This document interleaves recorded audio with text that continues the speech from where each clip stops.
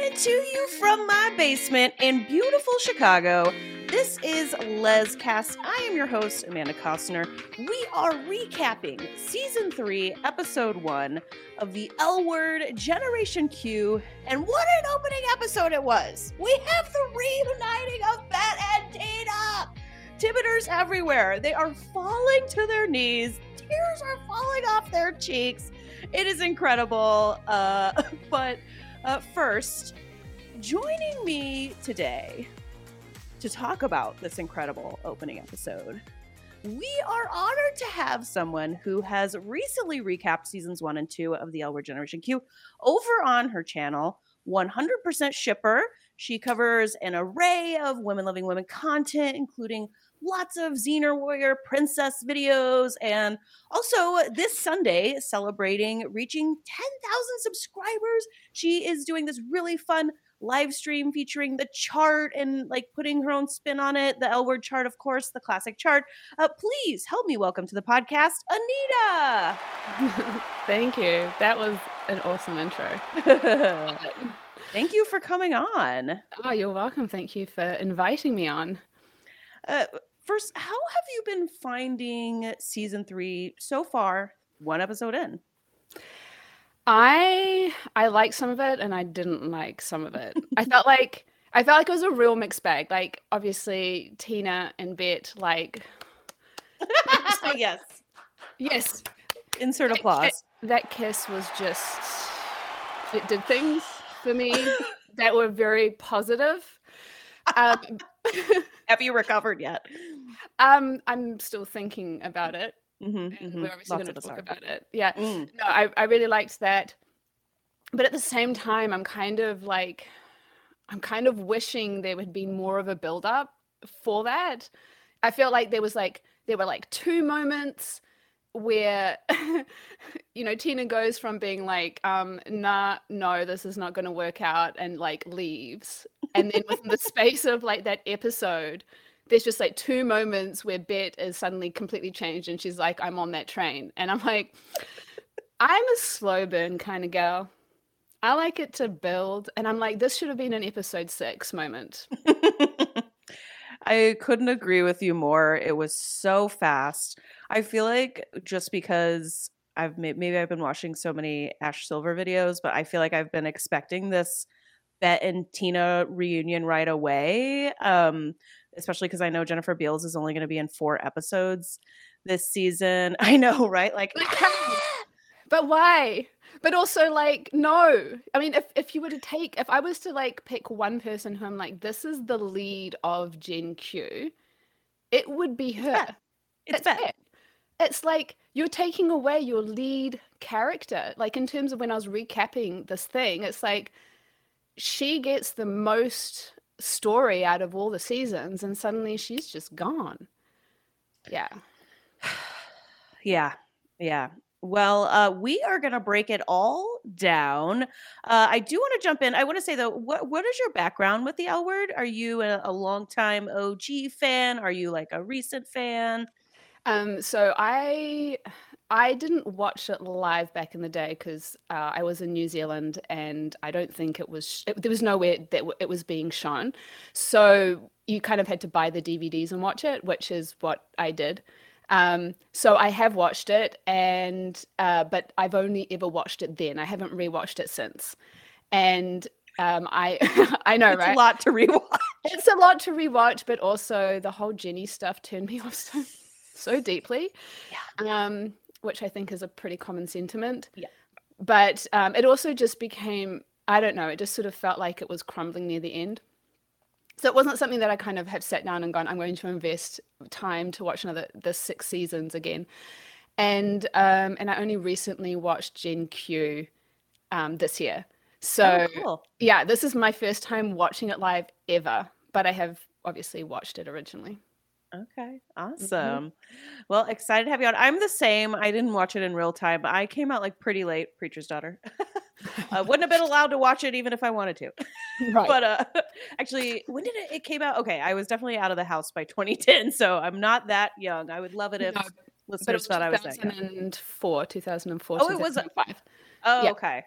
And so that was and it finished around 2010. Oh, that's what I'm thinking. Okay, I'm really getting my years mixed up. Okay, so I was still at my parents', and I would not have been allowed to watch it. They're very conservative. Yeah, and it's not like you had, cell phones that you could watch it on back in the day, or like a personal laptop. It was like, this was the family computer, right? Right. And it was like, I think it was, I wonder if you could have got it on, what was it, like green lime or whatever. Oh man, I'm aging myself here. Oh right, LimeWire.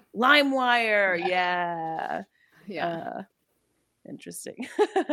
Yeah. Well, let's just jump into the episode. A very juicy opening episode. Would expect nothing less from Marcia Lewis Ryan. Right. We get that scene we've seen a million times that they teased us with, where Tina's grilling Bet, and I loved when she says that line, "I wish you were better at it," when Bet admits she loves her, and that like caught me off guard. I was laughing.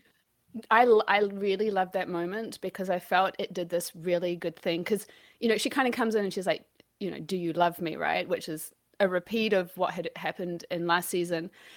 And when Tina confesses that she does love Bet, it's kind of like going into this direction in terms of like the structure of the scene, where it could kind of have gotten really, like unrealistically gooey too quickly. And then with that line, she basically undercuts the whole feeling of her confession to create that tension again. And I thought that was just perfectly done. If they had not had that line, I don't think I would have liked that scene as much as I did. Yeah, and also we wouldn't have got that amazing Bet Porter when she screams. Damn. Oh, she her scream was just 10 out of 10. I would pay money to have Bet Porter curse me out. It's just like she had this moment before where she's kind of just looking around, and then she just has this primal scream, and I'm like, yes. It was just This is why it's so sad we're losing Jay Beals, because she's such a phenomenal actor. She's amazing. She makes Bet Porter like no one could play her. No one could play her. And because Bet's not always a nice character. Like most of the time she's not, which is why this episode was like, oh my God, she's like changed. What? I can't. She's like zen, chill Bet now. Yeah, she's like, I went on this retreat and didn't speak for 7 days or whatever. But she carries it off so well. Like she creates that complexity of character of someone who's not always in the right or a good person, or who makes terrible choices, but we love her anyway.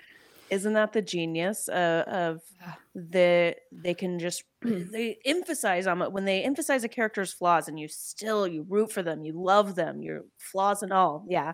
That's the genius. We get this much talked about opening sex scene with it's really a 3-couple sequence, but it starts with Alice and Gen Z or Teddy. He's like, can I do you on my live stream? Or sorry, they are like, can I do you on my live stream? I'm just like, okay. Making that the very first sex scene, it was jarring. It was. I'm like, yes. I'm used to seeing the male female thing, on other shows, and I'm prepared for it, but like immediately jumping into that, and we don't have context about how they identify on it immediately, so you're just going, oh, okay, so right. this is some male female stuff going on, and I kind of feel like it's not an audience, like I as an audience member, and I'm assuming other sapphic ladies also are not kind of straight away wanting that. Like it's okay to have it, but it's straight in there. And then also I was confused about Alice being like, he's like, oh, I want to like do someone while you watch or something. And she's all like, yeah, I'd be into that. And I'm like, did we not just have you break up this awesome throuple situation because you could not handle other people being in the mix? So yeah, it's interesting. It seems like Alice's plot this season will be exploring more polyamory, which I think is going to be interesting. But it's weird that they gave us like half an episode of the throuple and immediately shut that down and told us, no, that's not for Alice. And now we're revisiting it. So are we just going to just forget about that?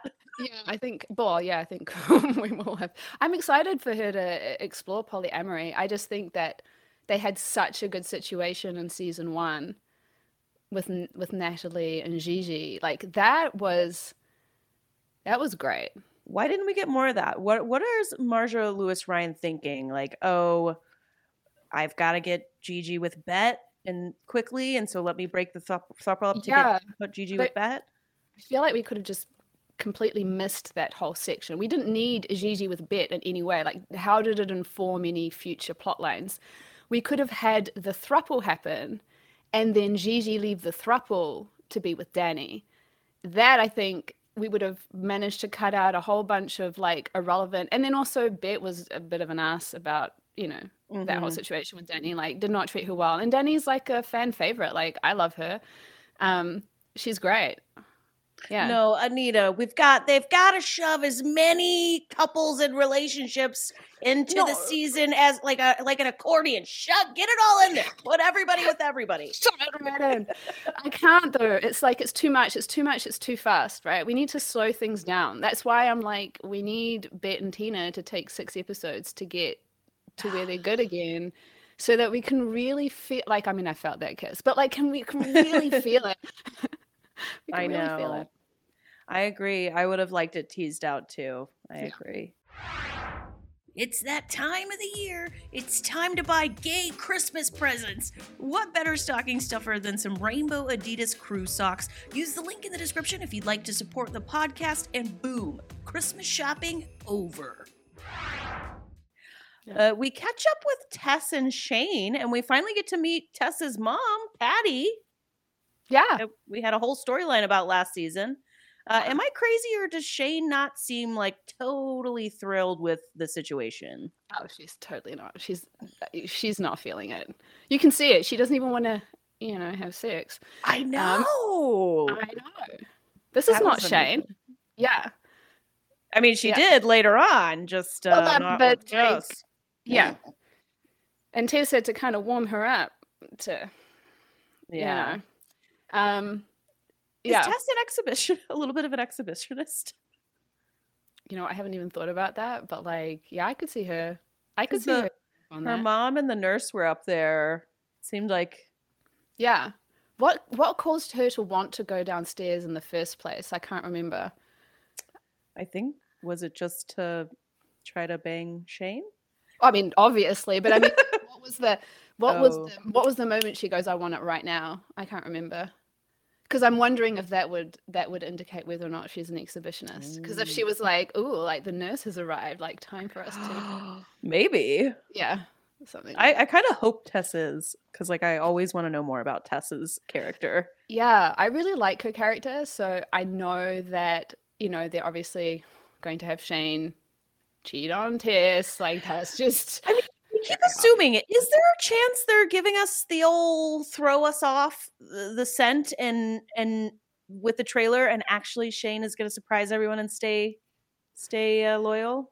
I don't know, because I feel like the show, in terms of how they've written, is they've kind of looked at how fans have reacted to different storylines and then changed them in the next season. So like one of the common threads that you keep hearing about Tess and Shane is that, I mean, they built them up. You can see that the show was trying to build them up and like make them a thing, but like I don't know, there was something about how they did it that didn't work. It just felt... It was rushed as usual. All the relationships are rushed. But that was the least rushed. That was the least rushed out of all of them. I mean, my memory of Tess and Shane is Tess saying she doesn't want to date her boss, and then all of a sudden they're dating. I don't remember any like flirtatious, like will they, won't they moments. No, see, I just recapped this, so it's fresh in my mind. Okay. So this is how the show was trying to kind of build it. So they had, obviously, I'm not going to sleep with my boss. I mean, the fact that even Tess was like staying to work for Shane after Shane slept with her girlfriend, like, I don't know. That, I mean, but okay, good for Tess. Okay. Yeah, I mean, I don't know. I would feel weird about it. Anyway, so she forgives her, and then immediately they start to like, work together quite a lot. So there's the whole kind of doing the poker games, right? And then there was like that whole thing of where Tess had to go away to go look after her mum and says, don't set up the projector without me. And then there's like this whole thing of like she sets up the projector, but it's upside down. And then they share a kiss, right? So they're still kind of marking the moments, and the majority of Shane's plotline is related to Tess the entire time, right? We kind of see her at the bar and working with Tess, and then she's dropping Tess off at the AA meeting, showing that they're really involved in each other's lives. So I feel in terms of like marking, that kind of build up, I feel like it was there, but there was also something missing from that process that just sort of felt a bit flat. So I could see it happening, but I was also like, meh. But now that they've got them there, sorry, go ahead. No, go ahead. Oh, I was going to say that now that they've got them there, they now want to break them up, it seems. But it feels like it's more because we've kind of gone, meh, we're not feeling it. So they're like, well, let's break it up to try another coupling for Shane, I do agree with you. I do think Marjorie Lewis Ryan watches or takes into account like fan reactions, which is interesting because you never know like what the overall perspective is. Like people like us, or even just people commenting on Twitter, like we could all just be the vocal minority, maybe everybody overall loves Tess and Shane, although I don't really believe that. When you were describing their relationship with the projector date and like, oh, this is how they put them together, it was almost like, oh, they just spent so much time together, like by osmosis, they realized they were entangled. Yes. That reminds me of how they developed Micah and Maribel. Yes. And especially with Micah and Maribel, I think there's like a chemistry issue. And also the Jose plotline was so quickly thrown away. That threw me off. But anyways, they developed those two relationships kind of similarly. I just realized. Yeah, except Micah and Maribel got vastly less time spent on them. So it feels even more kind of like whiplash when suddenly they're talking about kids. Yes. And that's also the problem with the whole 1 year leap. Yeah. Oh man. So when I was watching the episode the second time, I was watching with my wife, and she has ADHD. And at one point she was like, what is happening? And I was like, honey, did you realize it's a year later, right? I kept continuously having to remind her it's a year later. So it was very whiplashy for a lot of things. Yeah. And we also we missed out on some of what I think is the real meat and potatoes of like storytelling. We missed out on Bet going through this process of improving herself, right? Do you think we'll get flashbacks maybe, or not of the Bet improving herself? Probably not. Yeah. No. Now that they're at the end point, I don't see that they'll go back. Because what would that help, right? Like it's not going to really color in much. But I feel like there's just, and I get why they did it, because they want to get to a point where everyone is at that certain point within their storylines. But we also missed out on Danny and Gigi, Like, I mean, speaking of, we cut the next part of the episode is what will end up being the meat of Danny and Gigi, which is like 2 minutes of them rolling around in bed. It was a good start, but it was not enough. Don't get me wrong. Loved the makeout sesh. Very cute. What do you think about this lack of Danny and Gigi, the most popular couple on the show besides Bet and Tina? Now, like I just sort of talked about how I feel like the show is adapting to fan reactions, and then they go and do this, and I'm like, okay, maybe they're not. It's really confusing because, obviously I didn't watch it in real time, the last 2 seasons in real time, but I saw a ton of Danny and Gigi stuff on my Tumblr dash, and that was all anyone was really talking about in terms of the L word, and now we know that. Is a spoilery to say? Okay, should I? I feel like anyone listening to a recap podcast probably knows, but yeah, spoiler alert! Like they're spoiler alert. Skip 5 seconds if you don't want to hear this. Yeah. But Gigi's going away, and I'm like, okay, maybe it's a scheduling conflict. You never know. Like it could be that the actress doesn't want to continue. There's always reasons why that could be, but if it's a writing decision, like why? Are you doing that? Yeah, I think it was the biggest mistake of the year, of the season, is letting Sepideh not. I mean, I assume she was under like contract, and so I don't know if she was allowed. I don't know. Yeah. I don't know, like, but also is Bet, are we not getting Bet because there was also some other, maybe it was not a writing decision. So, Yeah. I mean, Bet and Tina, right? Both of them, like, Yeah. how much of it is a writing decision, how much of it is, and you sometimes as a show, you kind of just have to do the best you can. But unfortunately, in this case, you're getting rid of the two, ships that people are invested in. Yep. And I'm like, well, what's the rest of the season going to be if we don't have that? Yeah, I think I'm just too cutthroat. I see the side of like, oh, you can't always help it, but I'm like, somebody dropped the ball then. Somebody should have made sure that didn't happen. I don't know how, but I mean, get the budget, like make it irresistible for them to stay. Like there's too many characters already. Cut some of the other characters. Oh my God, yes. Just get rid of them and just be like, okay, we'll take the budget that we had for these actors. We'll, like, yeah. Well, we go to move Angie in on her first day of college. Anita, would you be just a little bit embarrassed to have 4 lesbians move you in on move-in day, or 4 queer women move you in, or would it make you feel really loved and awesome? I mean, I'm a lesbian, so it's a dream. But especially if it's these 4 women. Oh my God, those 4! Can you imagine?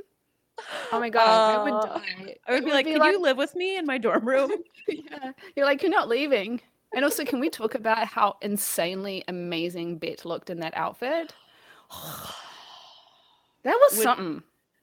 Just, yes. When she rolled up in the car, my tongue was on the ground. I mean, oh my goodness. Oh my God. Tina's too.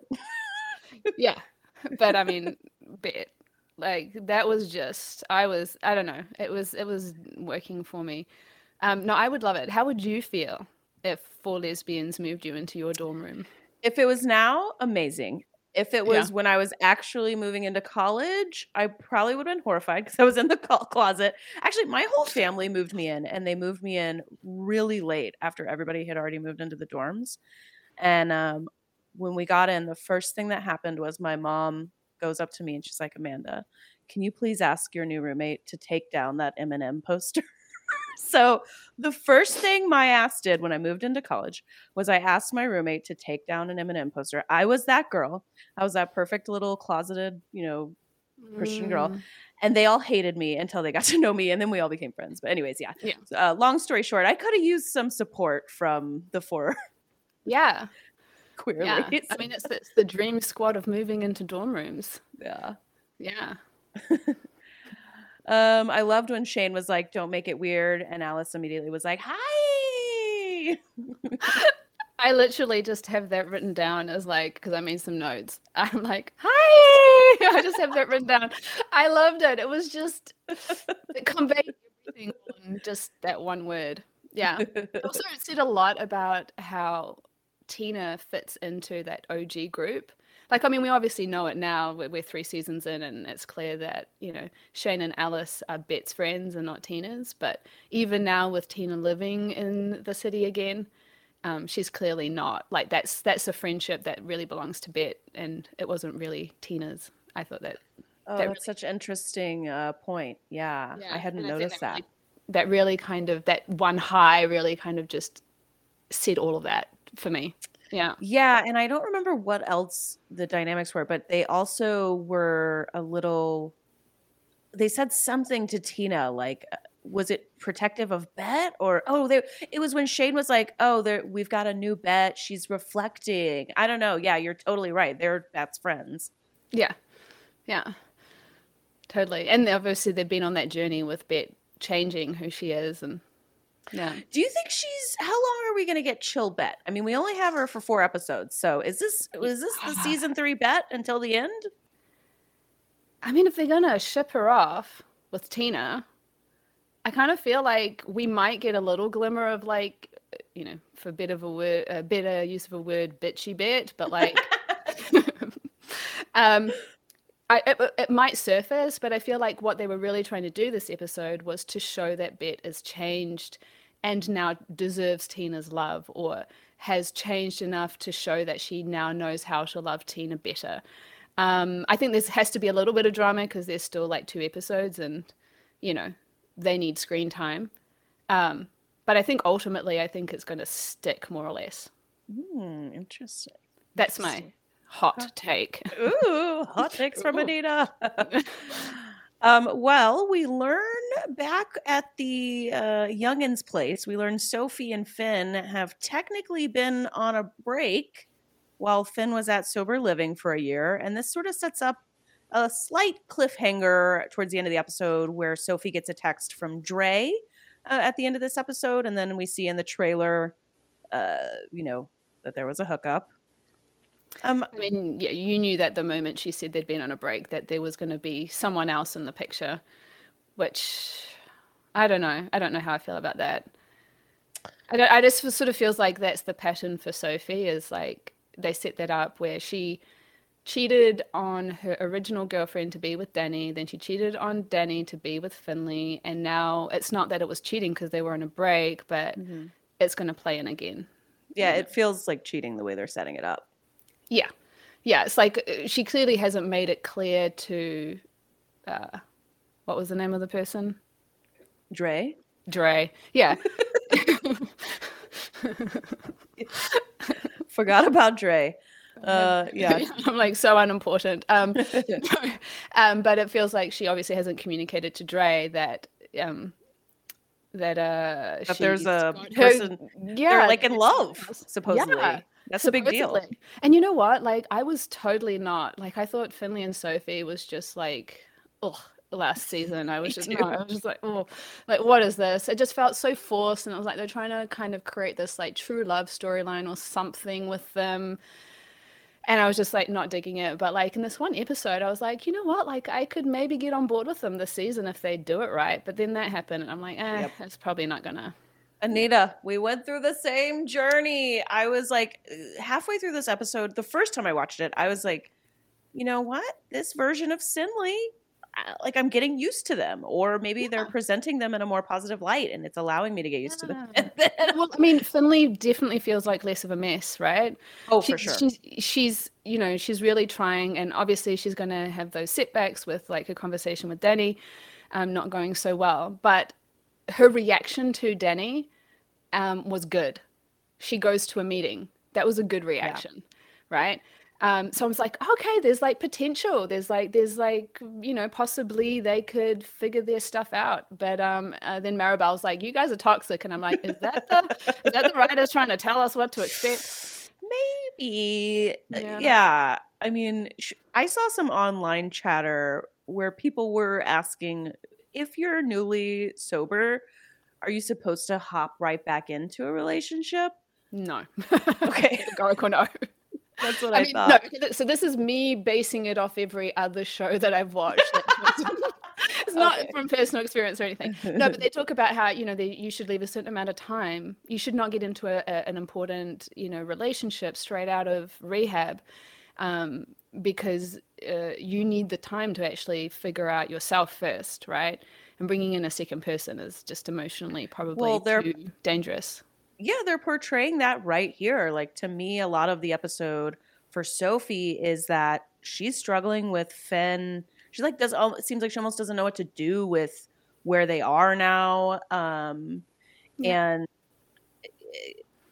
it seems like it would be easier if Finn didn't have the relationship to worry about, and all Finn was focusing on was herself.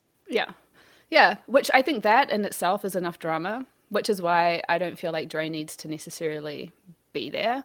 But I think this is part of what I've struggled with this reboot, is that they're so focused on doing relationships and less about doing character development. Yeah, and everybody has to hook up with everybody on the show. Right. I actually was looking, the poster of everyone on it, and I was like, you can hook everyone up to everyone else. Yes. Like, legit, you can hook up Maribel to Bet, because Danny went out with Micah before he transitioned, or at least I'm assuming. That's right. Right? I forgot about that. Yeah. I mean, this is what you're going to be doing this Sunday with the chart, isn't it? No. Oh. I'm hooking up actors Oh, that's right. Okay, actors. through TV shows and films. So I'm basically like, for example, I'm going to hook up A League of Their Own and I'm going to link it up to the original L Word. You just got my attention. Okay. That's amazing. I know. It's and then in the process you'll get to see all of the actresses or actors, because one of them is now non-binary, but like you can hook up all of the actors going via all of these different shows and films, and in the process maybe learn about some new TV shows and films. Ooh, that sounds awesome. Yeah. That'd be fun. Yeah. What are your thoughts on, I mean, we kind of already discussed, it's really fast. Micah wants to propose to Maribel, and the show's answer to Micah's proposal, this is a little jumping ahead, but since we only get 2 seconds at a time of them anyways, I'm just going to jump ahead.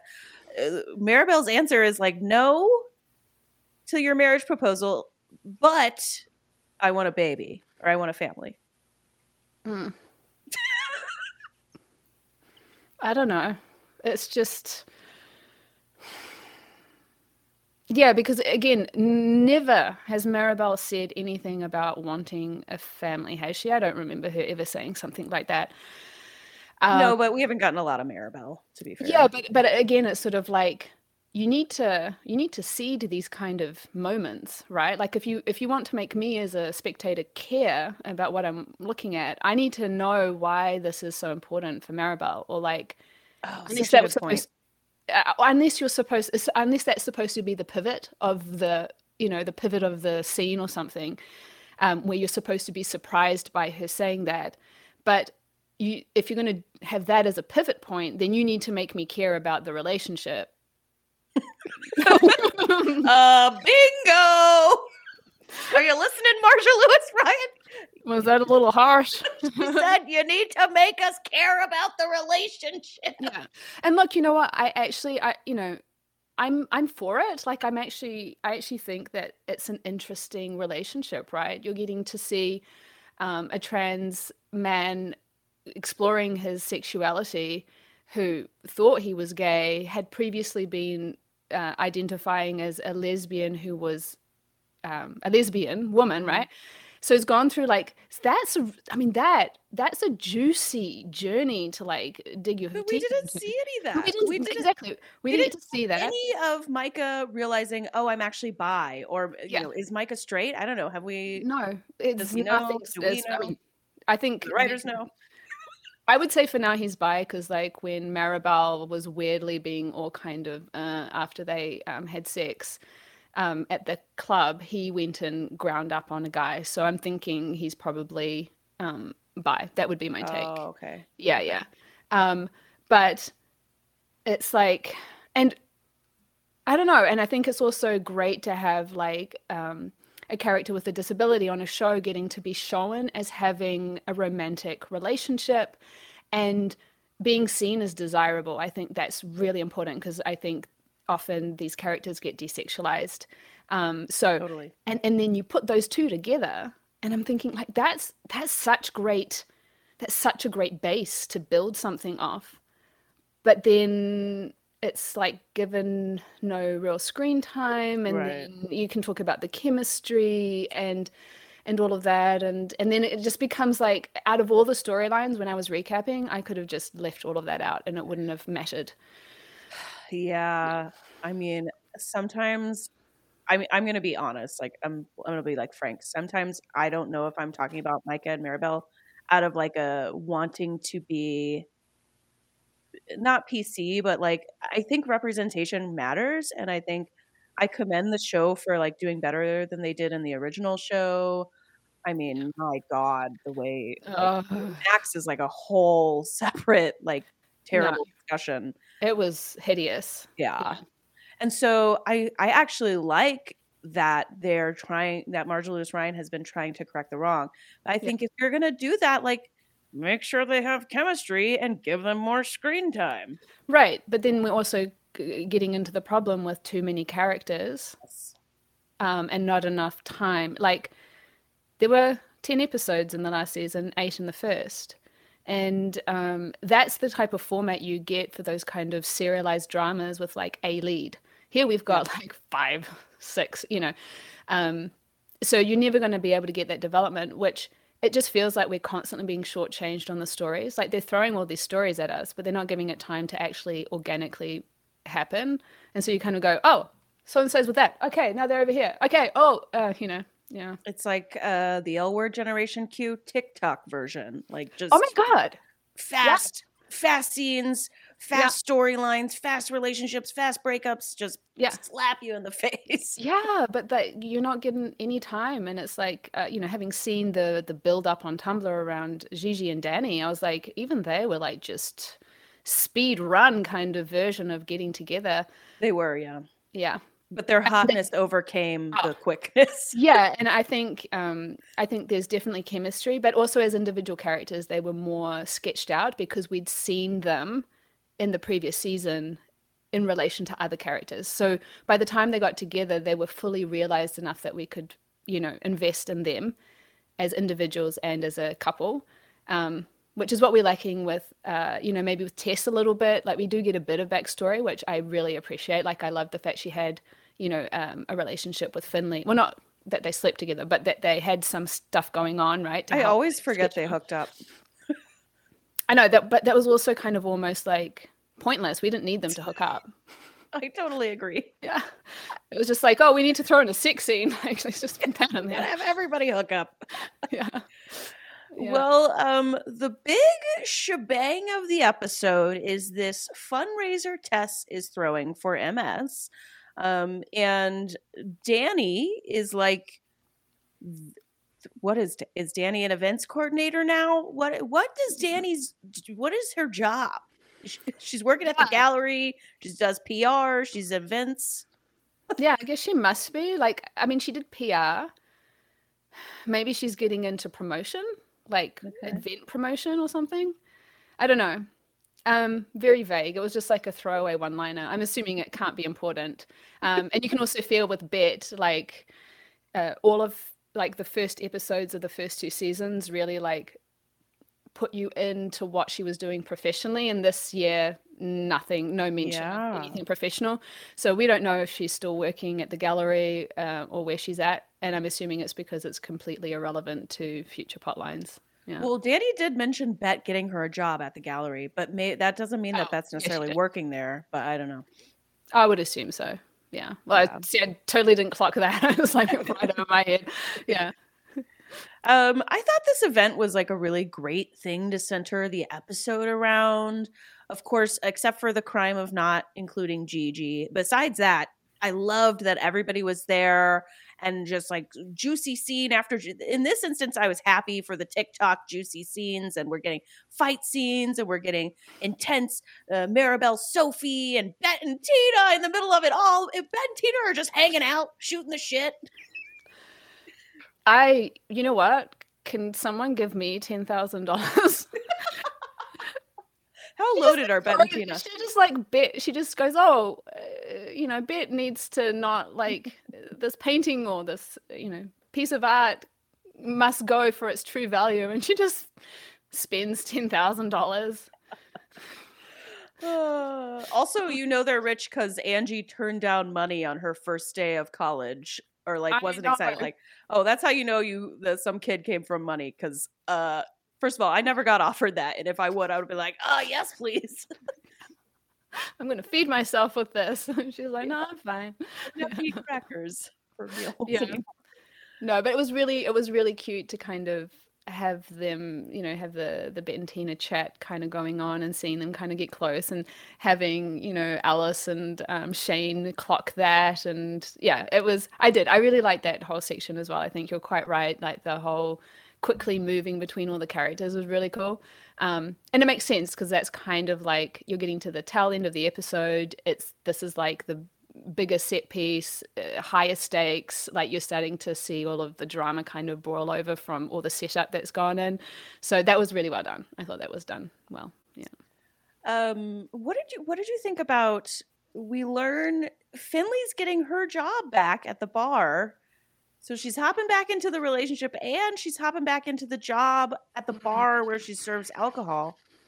I was thinking they should have tried to get her to work for Alice again, or like Shane's so loaded, apparently, like have her help with the mother-in-law or something. Yeah, totally. I mean, no, I don't think it's a good idea at all. I think it's terrible. I'm like, you just came out of rehab and you're going into a place where there is alcohol being served, and no matter how okay you are with your alcoholism, that's not a good environment to be exposed to. I'm really surprised that Tess obviously has managed it and she's at a point where she can be around Right. alcohol. But I'm surprised that she would suggest to Finley straight out the gate, like, here, have this job. It just seems to be like, yeah, I think agreed. And also in terms of just like where Finley seems to perform well, she was a really great assistant to Alice. Like Alice really loved her.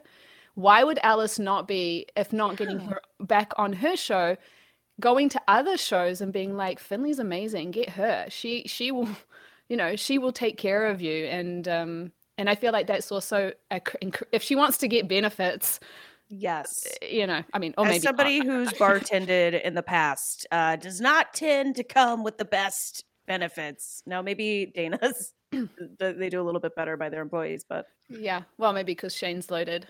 Because she also had 10,000. She also had $10,000 to like throw in a poker game.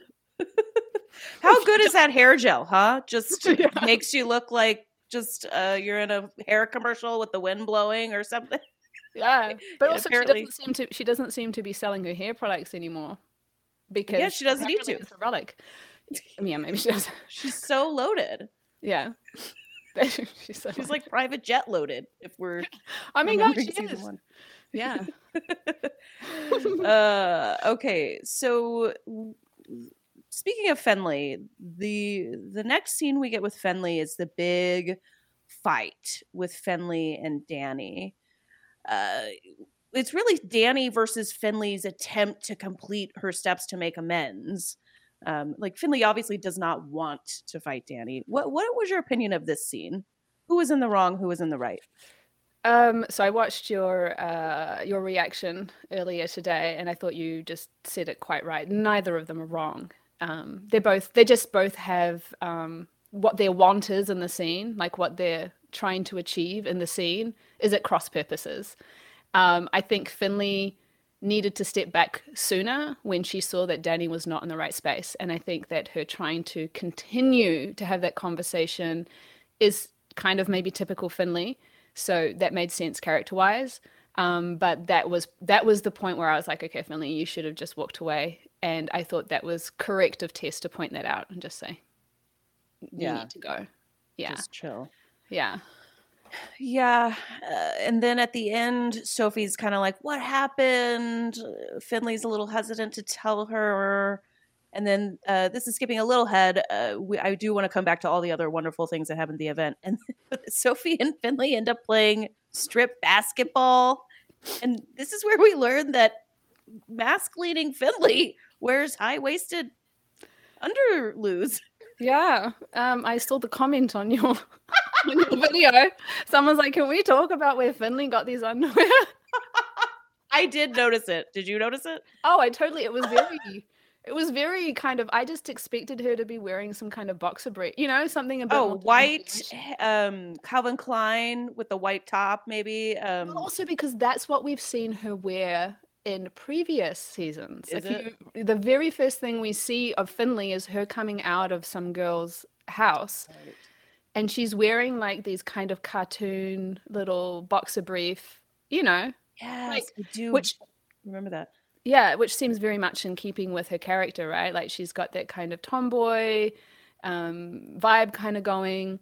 And so now I don't know if that was like a conscious choice by the costume department to be like, we need to show that she's changed. She doesn't wear boxer briefs no more. She's now wearing high-waisted bikini brief or whatever you call it. Like, oh yeah, she's gonna panties. Yeah. Do you think that's really what they wanted? They're trying to show she's matured through her underwear? I mean, I'm just hypothesizing because we've literally seen her underwear in earlier seasons and now it's not the same. It's like, that was a very conscious choice. It's not like they just go, oh, what are you wearing right now, actor? Like, you just wear that on. Like, they literally would have gone, okay, we need to now shoot the scene of like strip basketball, and we now must decide on what kind of underwear Finley is going to wear. And then they thought, this is the pair of underwear that makes sense for the character. Nah, Knowing like how these like big networks work, I'm now picturing like old straight men deciding that Finley needs to be wearing high-waisted green panties in this scene. Oh God, no, no, please no. Yeah, sorry. I'll throw that away. Let's not. Surely that didn't happen. No, I'm sure it was because usually at costume departments are usually women, so it would have been a bunch of women sitting around deciding that. But yeah, it's a perplexing choice, but it's so jarring that I feel like I have to think about it and be like, what were they trying to say about the character? Because they have also changed her hair color, right? Yes, I love brunette Finn. Very hot. Yeah. Jacqueline Tabani is just extremely attractive. She really is. Yeah.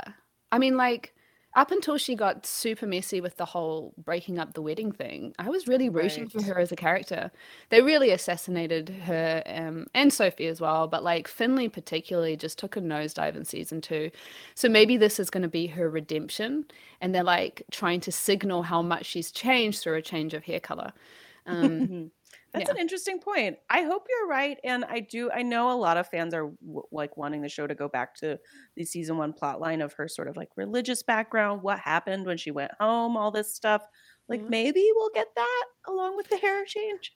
Yeah, although again, I feel like because we skipped a year, we've skipped all of her processing, right? Like we've skipped all of the work she had to do to get to a point where she's able to even go up to people and be like, I'm sorry that I did this.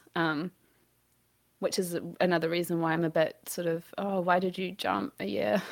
Yeah. Yeah.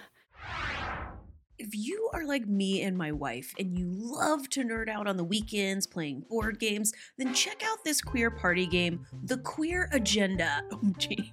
What a great name. It's a sassy card game for 4 to 10 people. If you're tired of your usual games and want to gay it up, use the link in the description to buy The Queer Agenda. Or hell, give it to your homophobic parents for Christmas. Maybe that's how I'll spread my holiday joy this season. I thought Shane and Kehlani had amazing chemistry. I may or may not be biased. A little bit of a fan. Yeah. Yes. So I'm going to confess something. Okay. I had no idea who Kehlani was. Yeah. I mean, she'd kind of come up in relation to the L Word before, today. Like, so I knew she was going to be coming on and then completely forgot about it. I'd actually Googled her to kind of figure out who she was because people seemed to be really excited about it. But that was not in my head when I watched the episode. So when she kind of does that whole thing of like, you can't be in here and shuts the door on Shane, like you just know something's going to happen. And my first reaction was actually more like, oh God, Shane, really? You're going to have an affair with her? I mean, she's gorgeous and she was devouring Shane with her Oh, eyes. yeah. Like that could have happened. Like How did Shane resist? It was kind of the sexiest moment of the episode. Let's just say that. I can't even talk when I think about it, obviously. What's interesting is the first time I watched it, I was so busy thirsting over Kehlani that I didn't notice anything but Kehlani. The second time I watched it through, I was like, this dialogue is kind of hilarious because Shane's like, you've taken good care of your hair. Like they're using hair talk to be all sexual. I know. I mean, I think what they were trying to do was to highlight how far Shane has come from her true self by being with Tess, and therefore introducing Kehlani. What's her character name, by the way? Do we know? I don't think so. I'm gonna go IMDb it. Yeah, but having Kehlani kind of show up being from that industry, recognizing her and then being all like, come with me, do my hair. It was like there was so much sexual innuendo in that, and I feel like they were trying to show that Shane has gone so far from who she was, because with Tess she's having to deal with like the mother-in-law in inverted commas, you know, the mother-in-law with her issues and you know, and the fact that she was reluctant to have sex with Tess shows that she's maybe not kind of feeling herself at the moment. And so then to juxtapose it with the sudden rush of attraction to Keilani was meant to kind of highlight that, you know, that kind of gap that's being created for Shane. So yeah. Oh, her name is Ivy, by the way. Ivy. Which great character name. Great name. Yeah. Oh, just as soon as you hear the name Ivy, I mean, it's probably like because of Batman or the comics or whatever, but it's like, oh, that's sexy. Oh, it's a very sexy name. Yeah. Ooh, yeah. I'm getting chills right now. Girl. Anita, question. Yes. Are you an 8 p.m. bedtime type person or an I just got this last minute DJ thing at this loft space downtown type person? I just got I would never get a DJ gig because good Lord. But I'm definitely not an 8 p.m. I'm a whenever I finally get myself into bed, PM is AM usually. You're a late nighter then? Oh, terrible. Ooh. Terrible. What about you? Okay. I'm one of those people who I don't like to stay up late or wake up early. So I like to go to bed around 11, ideally, maybe midnight. And then if I go to bed a little bit late, then I want to wake up around 8. If I go to bed around 11, I want to wake up at 7. But I was telling you offline before we started recording that I've been having insomnia. So I woke up at like 4:30 today or something. Yeah, which worked great because then we got to see your content. Yeah. It all worked out. Yeah, it did all work out. But yeah, no, that's hard. Insomnia's a biatch.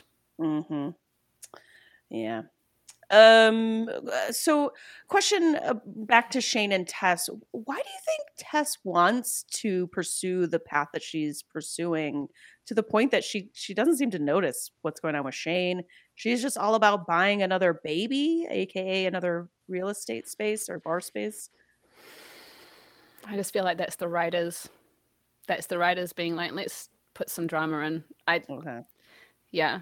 Well, maybe they could make it make sense in terms of the character because she always had that dream of having a bar and managing a bar. And now that she's with someone who's got the means, maybe she's like, I would love to create, you know, a network of. But wouldn't that be competition for Dana? Well, I don't know what they're planning on doing with that space. Oh, it might not be a bar. Yeah, I don't know. What are your thoughts on that? I think like you, like I didn't understand it. I was like kind of with Shane. I was like, yeah, y'all have a lot going on with the mom and just getting her pills and the fundraiser and your relationship. And I don't know. But she did specifically mention that they decided not to have a family. So maybe that's why. Well, that makes sense, right? Because I think it would have been pretty terrible for them to go back on the reason why she broke up with her wife, whom she loved very much. It was about not wanting to have children. So for her to then go and have children with Tess, I think would have been really tone deaf. Mm-hmm. But yeah, I just think it's the writers going, we need to create some kind of tension and drama and give Shane a reason to want to leave the relationship. Yeah. We're justifying Shane getting it on with Ivy. Yeah, basically. I mean, you know, like I'm not against Shane having a good time or anything, but I feel like if you seem to care so much about Tess and Shane last season and you're just going to throw it away now. It just kind of continues that cycle of like just, you know, the in and out. Mm-hmm. Yeah. Speaking of the cycle, we get Angie's first heartbreak. Jordy sort of brutally breaking up night 1 in the dorms. Yeah. Angie's like, you couldn't have done this yesterday? I know. That was insane, wasn't it? But I kind of feel like that's very much how Jordy is. Like she really wasn't there for Angie in season 2. Like her apologies or her trying to be there for her was pretty half measured, and she really only cared about being prom queen, and I think she was super dismissive of Angie in a way that just didn't make me warm to her. So I'm not sad that she's gone. or at least that they've broken up. I don't know if she's gone. Yeah. What did you think of how that all went down? Now that you remind me, yeah, it makes a lot of sense because Jordy wasn't a great girlfriend to her last season. No, she really wasn't. It was only because of that kind of over the top, will you come to prom with me, that Angie actually stayed with her, because she was literally talking about breaking up with her in that episode, and then that happened. Yeah. So I feel like that relationship was always going to be on the rocks. And now that Angie's 18, and I'm assuming the actress is also 18, they can start to give her some maybe more adult plot lines. But to be honest, I kind of don't want to see it. Angie's a baby. I don't want to see her like getting too spicy. I know that some fans are kind of like, I just am not, as we know, there's too many characters. And then I see some fans online who are like, no, I love the stuff with Angie. It's so sweet. Yeah, I think there's a sweetness too, because, it was her first relationship and all of that. I felt like she was included because they kind of had to, because she existed in the original series. But I think if, I like her. I like Angie, and I like the actress who plays her. So I'm happy to see her. But she's definitely like the only of her generation on the show. And I don't know that she's enough of a draw for that age group to bring people onto the L Word. So I mean, you could argue either way for her, I think. Yeah. For me, the best part about them portraying Angie is showing a middle-aged lesbian couple co-parenting their adult child. Yes. Because we're still like in America, we're still like trying to get marriage equality enshrined into our laws, and I think that representation, I think, still matters. I don't know any gay couples with older children, to be honest, and so that's my favorite part about showing these two people raised this like normal kid, these two lesbians. Yeah, actually, you make a really good point there. I think I agree as well that and it's Bette and Tina's kid. Like, I mean, and I think they also, through having her on the show, they've also had, some discussions around colorism and stuff that happened last season. And I think that's also important, that there was that moment when they were in that counseling session together where Angie was like, Bette, you get to walk through life different to me because of the way she looks. And so I thought that was also nice, that you kind of got to see a bit of that kind of come through, and actually both seasons, right? Because she was at a school where it was predominantly white. So it managed to also bring up some of those, the kind of racial themes that the show has been working on, and do it through Angie. So I thought that was good as well. I totally agree with you. Since you mentioned that, I will say it is disappointing the way Pippa has been written off. And besides Angie, we really have in my opinion, and besides like the Black Lives Matter plotline from last year with the art gallery, there is seemingly a de-emphasizing of Black characters. So that still seems to be something that they struggle with. Oh man, I loved Pippa. Like, I know that the, end game is Bette and Tina. I feel like they should have introduced Pippa in season 1. I would have loved to have seen her have, more time and like make that the primary relationship of she was such a great character. And I think that she also complemented Bette really nicely, because she was not going to take any of Bette's shit. Right. And also because Bette admired her so deeply that she would take on board what Pippa said. And it actually shook her so deeply when, that whole kind of issue with the wing, the Nunez wing was happening, and she kind of misstepped and said that they would pull out Pippa's art from the gallery and whatnot. And that was the most vulnerable we got to see Bette in the last couple of seasons. And I just really loved that kind of seeing that vulnerability come through for Bette, but also Pippa as a character, I felt could have gone some really interesting places. I mean, I think also, I can't remember who the actress is, but Vanessa Williams, I think. Vanessa Estelle Williams. Yeah, she's great. So Yeah, it's Vanessa Estelle Williams. I was just double checking that. yeah, so it's a shame we didn't get to see that. I agree. She is going to be back in the season, but I just feel like they're bringing her back because of fan backlash, and I don't think they're like putting a ton of effort into the character of Pippa. Boo. Boo, hiss.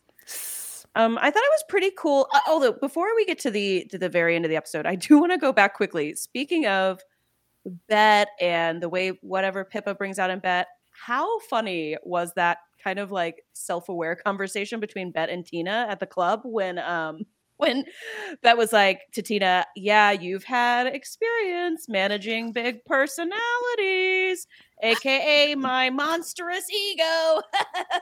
Yeah. I thought that was great. I think that was great. Yeah, I think that was it was a cute moment to create that kind of like that feedback loop between them and also that Bet was willing to make that joke at her own expense. Mm-hmm. Again, to signal that she's changed as a person. So I thought that played well. I thought that played really well. Yeah, me too. Yeah. As fast as they squeeze them back together, they, as you said, we don't know the circumstances as to why they had to squeeze all of this together necessarily. And so if it was like you have to do this in one episode, which I kind of have a feeling that's what it was, they did a good job with it. Yes, no. Assuming that there were some external circumstances that meant that they had to write this way, it still played out as probably the most satisfying part of this episode for sure. Yeah. We get the somewhat poetic Finn at her AA meeting, sort of talking over, weaving in some of these scenes at the end, along with a very forgettable squeezing in of Gigi and Danny. Like Gigi gives Danny an ominous look. Yeah. That's sort of how we end that.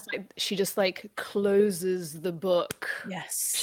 She puts the bookmark in and then she closes the book and you're just like, okay, that conversation did not go well. And you're just like, like the only information we've been given is that potentially Natalie is not okay with Gigi moving in with Danny. And it's like, why would that be a problem? Very unsatisfactory.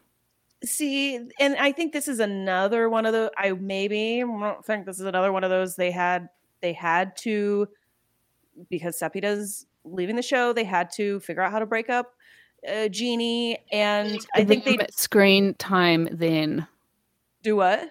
Give them screen time. I know, right? I know. Like if they only have Sepidah for one episode or 3 episodes or whatever, then give them storyline to make us understand why that relationship's not going to work out. Yeah, where they succeeded with the Bet and Tina thing, they totally failed with Danny and Gigi. What a lame Nat is not okay with and maybe in the writers' minds, Gigi's making this up because Gigi's still in love with Nat. No. I don't know. No, like that boat has sailed. Like that's gone. No, but the writers are like, "Oh, the boat's coming back. It turned around. The boat's headed back to us. There's Nat. Hey, I'm on the boat." No, please. Nat doesn't seem to be in the season if she's not in the first episode. So I think she is going to be in the season, but okay. I don't know when. I believe that Ash mentioned that in one of her videos. I've tried to stay spoiler free. Although I did catch. I mean, I know obviously that Bet and Tina are leaving, and now Gigi and Danny, or Gigi, yeah. What do we think? What do you think of our epic closing Bet and Tina, where this kind of bomb gets dropped on us? First of all, didn't we at one point in the OG show get told that Bet's mom had died? Or am I crazy? I don't remember this. I love that answer. Me neither. Okay, maybe that never happened. I mean, they mentioned that relationship in previous Gen Q seasons. I think it might have been in the first or second one. And obviously talked about how that relationship was not good. Was that last season when they were in that between Carrie and Bet or something like that? Anyway, so that's been brought up before. But what I didn't like is that we don't get to see her process of forgiveness. We just go from her not being okay with her mum, never exploring how or why or what. Maybe in the original series, I don't remember if there was ever a plot line around her parents, but I don't remember one. And then now there was a lot with her dad. Yeah, but not with her mum though, right? No, it was sort of my understanding was like, oh, her mom ran off and it was, her Kit and her dad. That was my understanding. Right. So there's a lot of unresolved and suddenly it's resolved issues. Right. And it just sort of feel like, am I supposed to feel something about that? Because if I am, all I'm seeing is that, okay, again, a signal, like they're signaling to us again that Bet has changed because she's managed to forgive her mum. But again, we've kind of missed out on that whole process. Yeah. Yeah. I actually do feel you, because what I took from that was that I was supposed to be like, oh, her mom? What? But actually, I was like kind of laughing at some of it when Bet was like, I told her the whole epic story. I was like, how did her mom respond? Was she like, too much information? That's a lot of lesbian drama for one visit. Yeah. Yeah. How good is her mum with her lesbianism? I don't know. We'll have to answer that never, because Jamie Mills is leaving the show. Yeah, and she's forgiven her, so we're probably not going to mention her again. Yeah, that's done. Throw that away. But of course, the part that I cannot laugh at, I was totally all in on Bet and Tina. I was waving my Tibeter flag around when they started kissing. When Bet grabs Tina's hand and just it was something. Like, that was just like the softness and the tenderness, and then it was just like, instead of going straight for the kiss, it's like, it's that kind of like non-verbal, are you giving me consent to go any further, which is super sexy. And then it was like, yeah, and then when they kissed, it wasn't like they were going all out for like this big makeout session.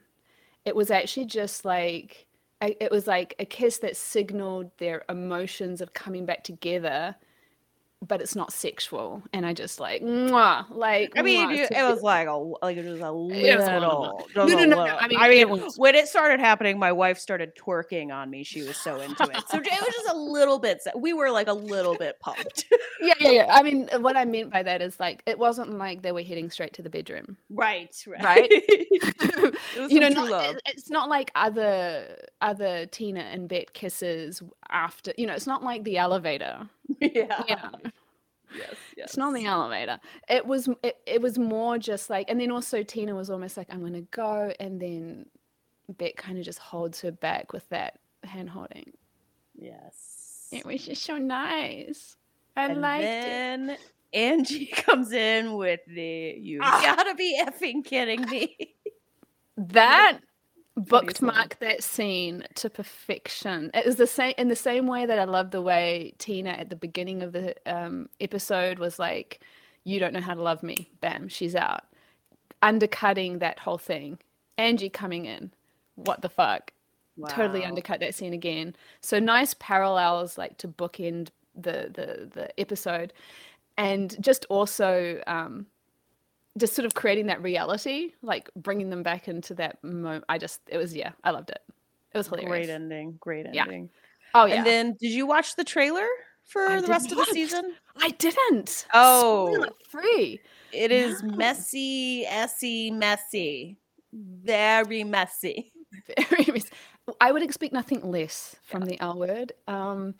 Yeah, I mean, obviously the drama of this show is generated entirely by the lesbian relationships. Almost entirely. Yeah. So it has to be very, very messy. It does. But what did you think of the trailer? It got me really excited. It was some repeat from like the trailer that we had already seen, but like I went on Ash Silver's channel a couple of days ago, and she sat there and like zoomed in on it, and like, you know, She does those Sophie's so the one that gets pushed into the pool. I'm excited. It's gonna be fun. Yeah. Yeah, Ash does a really good job of deconstructing every moment. Like she's got that eye, the Mhm. eagle eye, where she can be like, okay, this, and then she Yep. like connects up the dots. Yeah, she does really well with that. Nice. Okay, well, I'm excited because you're excited because yeah. I think it's gonna be juicy, whatever it is. Oh, I mean, yes, juicy. Do you have any predictions or anything you want to see in episode 2? I mean, I want to see more Danny and Gigi to kind of just understand what on earth is going on. And also to, given how little time is left with them, like give the fans the content, right? Like I feel like we missed out on so much of them we want couple stuff. Like storytelling wise, you got to put the drama in. Like I get it. You need to put the conflict, or you need to put the tension in there. But also as viewers and shippers, we want to see domestic fluff. We want the coffee, the coffee AU kind of like, we want to just have those little moments. And it's such a shame that they've immediately created the drama, so we're going to miss out on all of that domestic cuteness that I feel that a lot of us would have wanted to see. So I guess I just want to see that. Obviously, I want to see Bette and Tina, and I'm curious to see what they're going to do with them, because they've gotten them to this point at the end of episode 1. Me too. So is it just going to be all like flowers and rainbows until they exit? I don't know, because I mean, you know what we're getting at the end of the season, right? I don't, other than Bette and Tina are gone. Wedding bells. Ding ding ding. Okay, That's my prediction. Right, but Just based on the trailer. Okay, are they in the final episode? Oh, they are in the final episode. I believe they're in 9 and 10. That's my understanding. Okay, see, look, this is me, staying spoiler free and like having no effing clue. Okay, yeah, no, I think that's definitely likely. Yeah, so we have one more episode, or we have a couple episodes though. Who knows how long? First of all, I could be wrong, listeners. I totally could be wrong. Like, it could be Micah and Maribel, I guess. Although Maribel basically rejected him. I feel like that's that would be very not what people want. There'd be a lot of disappointment. Yeah, you're right about that. Yeah. Yeah, my expectations for episode 2, very similar to you. I need more substantial Gigi, specifically Gigi. She's probably my favorite character from the show. Knowing she's going to leave, that's basically all I want. So I will be disappointed, probably. But that being said, I actually, at the beginning of the podcast, you said you were kind of mixed bag on the episode. I actually am really high on this as an episode 1. I think it was strong enough that I'm like interested and excited to see where it goes next. But obviously, I've obviously mentioned a number of times what my beefs were with it. I just think that, for better or for worse, but it's good. It's a good start, definitely. And I'm interested to see what they're going to do. I'm a bit apprehensive about us losing some of the major players in the series. And how that's going to impact my enjoyment of the rest of the season. I mean, I love a lot of characters. Like I love the OG, like Shane and Alice as well. So I'll be happy to see them continue. I think Danny's a strong enough character. I'm curious to see what's going to happen with Finley, but We'll see if they're able to fill the giant hole that's going to happen. Big hole. Yeah. I mean, you can drown in that hole. Yeah, it's a lesbian Grand Canyon. Whoa. Yes. I'm just getting images right now, but that's big. Well, I want to thank you, Anita, aka 100% Shipper, for coming on to the podcast. Listeners, viewers, make sure you go to the description. Click the link in the description to her channel, 100% Shipper. That way you're going to be getting all of the awesome content that Anita is putting out there. Also, it's really great just to support our fellow members of the queer community, so make sure you check that out. Also, I will be back next week to recap episode 2, so make sure you're subscribed wherever you listen to podcasts. And yeah, thanks for being on the show. We did it. Thank you so much.